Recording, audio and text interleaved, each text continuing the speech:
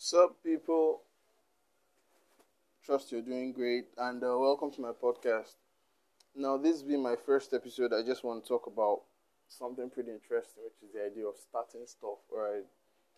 In the part of the country I come from, we are always a fan of saying this particular kind of statement. You say, whatever your hand finds to do, make sure you do it well. And to a large extent, in my own opinion, I feel it has been a big enough excuse for people to always have a reason not to do stuff. Right? You hear someone saying, I'm working on this for ages, they keep on working on it, working on it, working on it. Why haven't they started? They have a reason to. They say they're like, okay, this isn't working yet. I'm unable to set this up. I just want to get this. Do I need to do this? Do I need to do this? They keep on asking questions. And as innocent and well-meaning as it may be, unfortunately, I just got to find out that life unfortunately doesn't work that way. That's just the unfortunate truth, anyways. Life doesn't work that way. And here's what I'm saying. I'm saying that the fact that people keep on looking for how to make everything perfect is the more reason they understand that they'll never get there. And that's why it's better that once you have something good enough, not necessarily in your eyes, but good enough for any other thing, that you can actually just get to start that work at its initial point. Please do. Just fucking start. Get to work. Do something. Get to work. Just do something about it. You realize something over time. You see that the moment you keep on just pushing some of these things little by little, as you just keep on doing stuff, you just realize that all of a sudden, yes, things begin to work out. Things begin to turn out good. Things begin to, okay, fine. Yeah, the last time I did this, the lighting was not too good, so I need to work on the lighting. Okay, cool. The last time I did this wasn't too good, so I need to do this. Cool. The last time I did this, before you know it, you realize that things begin to fall in place because you are making your corrections on the job. But how about this? Think about this pretty much. How about you keep on working to make everything perfect? You keep on trying to make everything to a standard of excellence when you are still going to start from obscurity.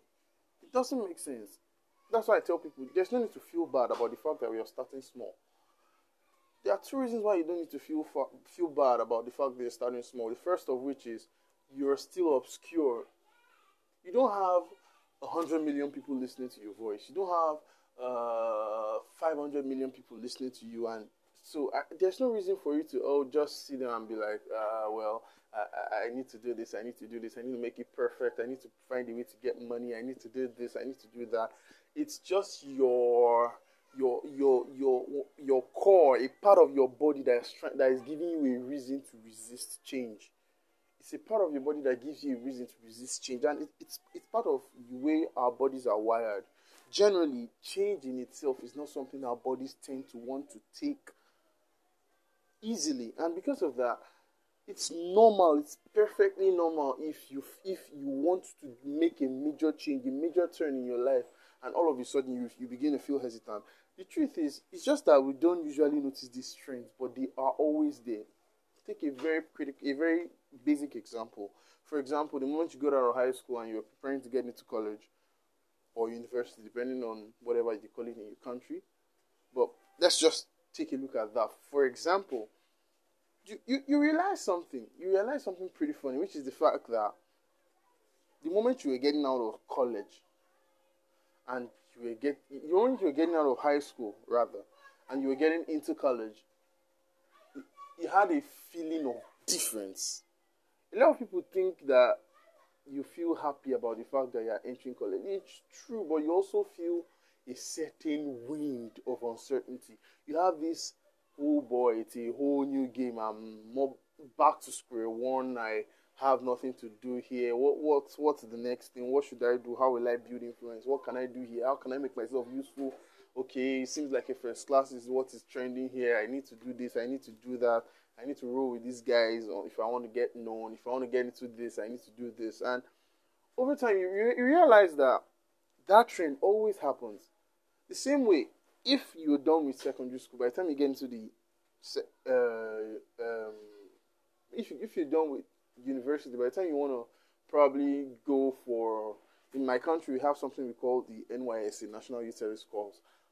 And that kind of thing, it's something that brings all graduates together in different states around the country, where they, first of all, spend 3 weeks in orientation, where they teach them basic paramilitary stuff, as well as also teach them a little on entrepreneurship. In as much as the system is broken and they don't really give so much value as at this point in time, it doesn't deny the fact that this whole thing is a next phase of life for a lot of people. So when you get into that kind of system, you're like, oh, wow, this is something different. Okay? It seems like you just have to start making new friends all over again. You have to start meeting new people, restructuring your life in alignment to this new exposure that you have received.